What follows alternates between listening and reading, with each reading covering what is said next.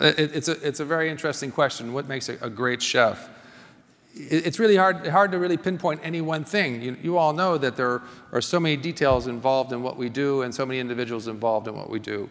So a great chef is really supported by so many others. So I think what makes a great chef is surrounding yourself with those of like-mindedness, with a common vision, common goals, and in many ways are much smarter than you are.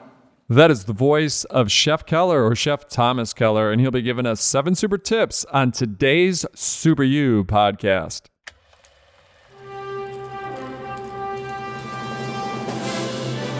It's one small step for man. Liftoff. We have a liftoff. We choose to go to the moon, not because they are easy, but because they are I hard. have a dream. You can't handle the truth. 7, 6, 5, 3, 2, 1. Super You. Thank you for joining us for today's Super You podcast. We're going to get cooking today. How do you like that transition? We're going to be cooking with Chef Thomas Keller. This is the Super You podcast. Thanks for tuning in each and every week as we try to unleash and unlock that superpower that's within all of us. So whether you want to be a cook, an entrepreneur, an athlete, start your own business, just trying to answer questions about how to be a better mom or a better dad, we're trying to get these tips in these top successful folks and get these tips in your ears each and every week. So thanks for making the podcast possible. I have fun every week doing it, so I hope you have fun listening to it. The end goal is to give everyone that courage to wear the cape. That's right. We're all superheroes. We just need that courage to wear the cape. And on today's show, we're going to get tips from Chef Keller. For those not familiar with him, he's an American chef, restaurateur, and cookbook writer. He and his landmark Napa Valley restaurant, The French Laundry in California, have won multiple awards from the James Beard Foundation, notably the Best California Chef and Best Chef in America. He's the only American chef to have been awarded simultaneous 3-star Michelin. That's the top 3-star. I know we're used to dealing with Amazon 5-star, but at Michelin, it's 3-star. 3-star ratings for 2 different restaurants. And some of you might know this, but why the heck are they called Michelin star ratings? Well, the Michelin's French tire company, they wanted to encourage people to travel, to go on the road. So what better way to give out maps and to point out the best restaurants and to give star ratings well before we had Yelp, well before we had Google star ratings, well before we had Amazon star ratings. So that is why they're called Michelin star ratings. For those that were curious, it's all about that tire. And the rubber is indeed about to hit the road here. And I can see the eye roll. Jake, but I do my own writing. I do these own transitions. So the rubber's going to meet the road. Get it with the Michelin? But here's what you do get. We're going to get 7 tips from Keller. Now, Keller's mother was a restaurateur who employed Thomas, so Thomas Keller, as help when her cook got sick. So her cook got sick. So she's like, hey, son, can you help cook? And 4 years after his parents got divorced, the family moved east and settled in Palm Beach, Florida. In his teenage summers, Thomas Keller, he worked at the Palm Beach Yacht Club, starting as a dishwasher and quickly moving up to cook. It was here he discovered his passion for cooking in perfection of hollandaise sauce. So here he is with tip number 1. The single most influential for me, a great restaurant. Was it a restaurant that was breaking new ground? No. Was it a restaurant that was progressive and contemporary? Not necessarily. It was a restaurant that was extraordinarily consistent, and great restaurants have to be consistent. We can all cook. There's a lot of great chefs out there who can do a lot of great things, but to be consistent 300 days a year, lunch and dinner over and over and over and over again, is really, for me, what defines greatness. It's the one-hit wonders or one-hit wonders. To be there for a long time, to be impactful for a long time, to have a team that continues to evolve, to have guests that continue to come to your restaurant, to have that relationship with your partners or your suppliers. Those are really, really important things for me in a restaurant.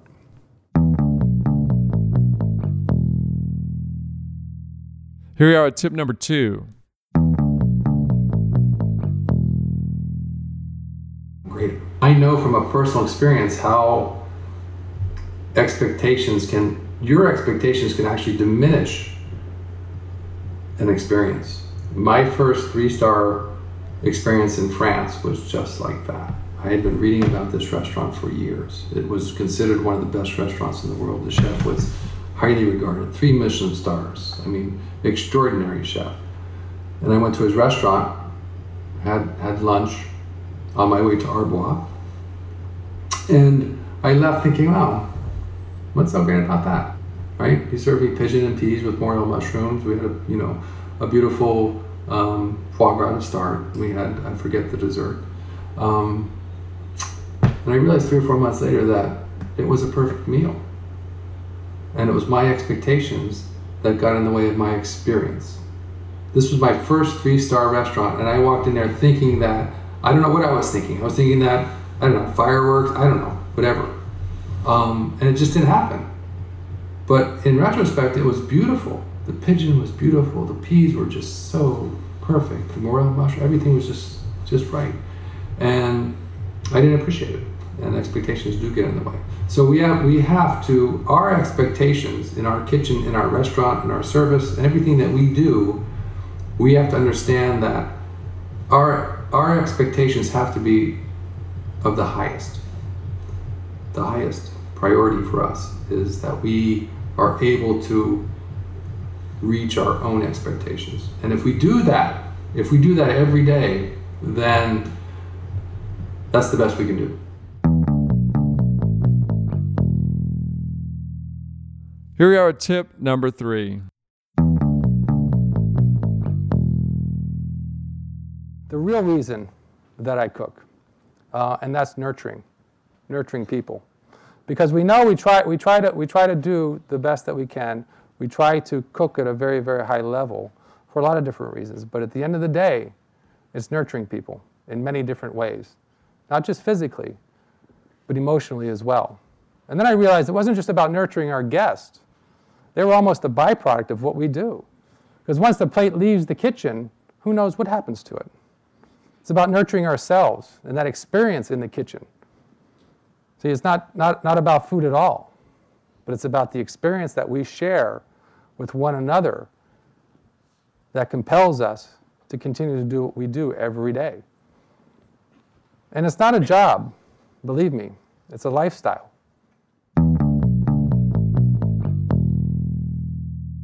Chef Keller, bringing the heat. Tip number 4.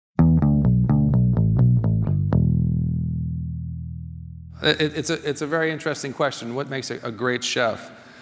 It's really hard to really pinpoint any one thing. You all know that there are so many details involved in what we do and so many individuals involved in what we do. So a great chef is really supported by so many others. And so I think what makes a great chef is surrounding yourself with those of like-mindedness, with a common vision, common goals, and in many ways are much smarter than you are. Remember that. Always work with people that are much smarter than you are. The only way to really get better is to play with those who can teach you and be better. So what I've tried to do in my entire career is surround myself with talented people, to realize the things that I didn't know. Some of my past failures were results of me thinking I knew how to do everything. I had a restaurant in New York City in the early 80s called Raquel. I thought I could be the chef, I thought I could run the dining room, and I thought I knew how to be a bookkeeper. I certainly could run a kitchen, but I didn't know anything about the dining room, nor did I know anything about bookkeeping, finances. So ultimately, the restaurant failed. When I opened the French Laundry, I realized my mistakes, the mistakes I had made, and corrected that by hiring Laura Cunningham's here today, hiring Laura Cunningham to run my dining room, and having a proper person who knew about finances. So make sure that you surround yourself with those individuals who can help you, who can support your goals, and who have the same goals themselves. Chef Keller getting saucy with tip number 5. I didn't think of it. And you realize that that those individuals that are around you, and I always listen to people, and I always like the idea of team, and I like the idea of collaboration. And many of the ideas that I have aren't necessarily my ideas. They're other people's ideas. And I think one of the things that I'm able to do is give others the confidence and courage to express ideas. I think we've all been in those environments where we've been either prevented or we're afraid to express our ideas to our supervisors. I try to give the opportunity for anybody to say whatever they want, as I want them to have an impact. And there was a woman at the time when I was building Per Se, and that was with us, that was actually doing her doctorate thesis for the other school in California, we won't name it. And she spent 2 years with us studying our business and at French Laundry, and she actually published a book on it. And she became a close friend. And I didn't know what I was going to do when I was opening Per Se as it relates to how I was going to open Per Se and maintain and continue to operate the French Laundry.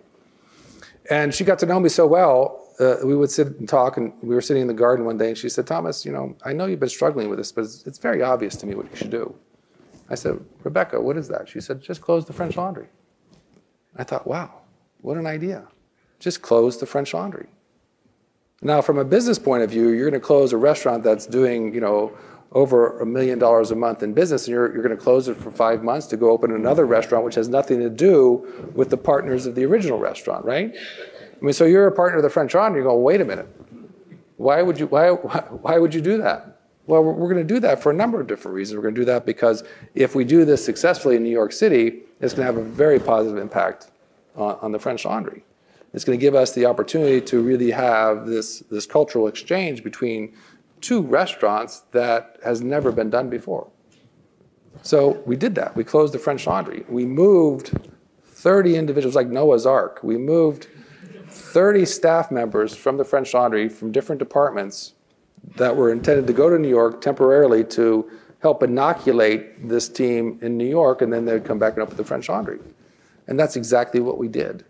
And to this day, it established such a strong foundation for that restaurant that almost immediately it became one of the best restaurants in New York City, and ultimately considered one of the best restaurants in the country. Just as he mixes it up in the kitchen and with his sauces, he's mixing it up here with the tips that he's been giving us. And we're going into what tip number? Tip number 6 from Chef Keller.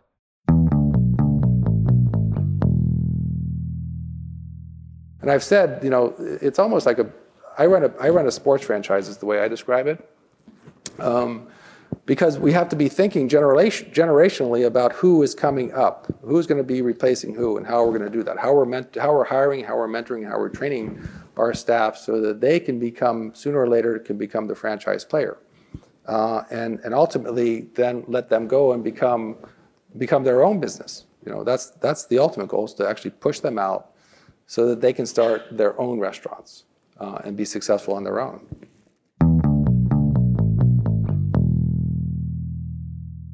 All right, here's Chef Keller putting the cherry on that proverbial sundae with tip number 7. People ask me a lot of times about success. And I've thought about it for years, and I realize that success is not about fame. It's certainly not about fortune, recognition, awards. It's about memories. It's about the memories that we collect throughout our lives. And I'm sure each one of you have wonderful memories about things that you've done in your life, and a lot of that was about success. That defined success for me. And certainly one of those memories, or one of the biggest compliments I can receive, is when a guest comes to our restaurant, has dinner, and then comes back to the kitchen, or I meet them in the courtyard, and they say, Chef, this reminds me of, and they go into this wonderful tale about an experience they had, in the south of France, in Paris, in Italy, in Spain, or even in America. A great experience they had in another restaurant. And I can only hope that that individual goes on and has another great experience and says, This reminds me of the French Laundry.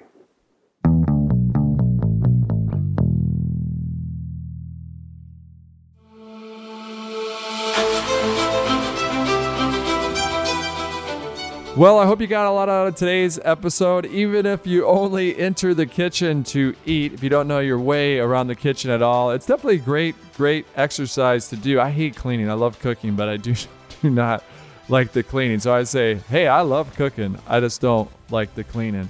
But my hope is you got a lot out of today's Super U episode. I'm your host, Eric Quammen. Most of you know me as Equalman.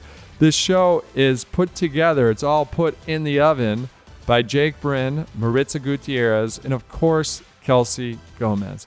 But it's not possible without you, the listener, so thanks for tuning in each and every week. I'd love to hear from you, so feel free to send in your favorite recipe. It'd be kind of cool for us to have Equalman's book of recipes, or it is posted out there online at the Super U Podcast, just all the great recipes that you have, your best of the best. Because imagine if we took the best from each and every household, how amazing that lineup of food would be. So again, this is Equalman, reminding all of us, until next time, until you tune in next time, it's all about having that courage to wear the cape. It's about unlocking that superhero that's within all of us. And it's also about remembering that it's not what we take from the world, it's what we leave behind.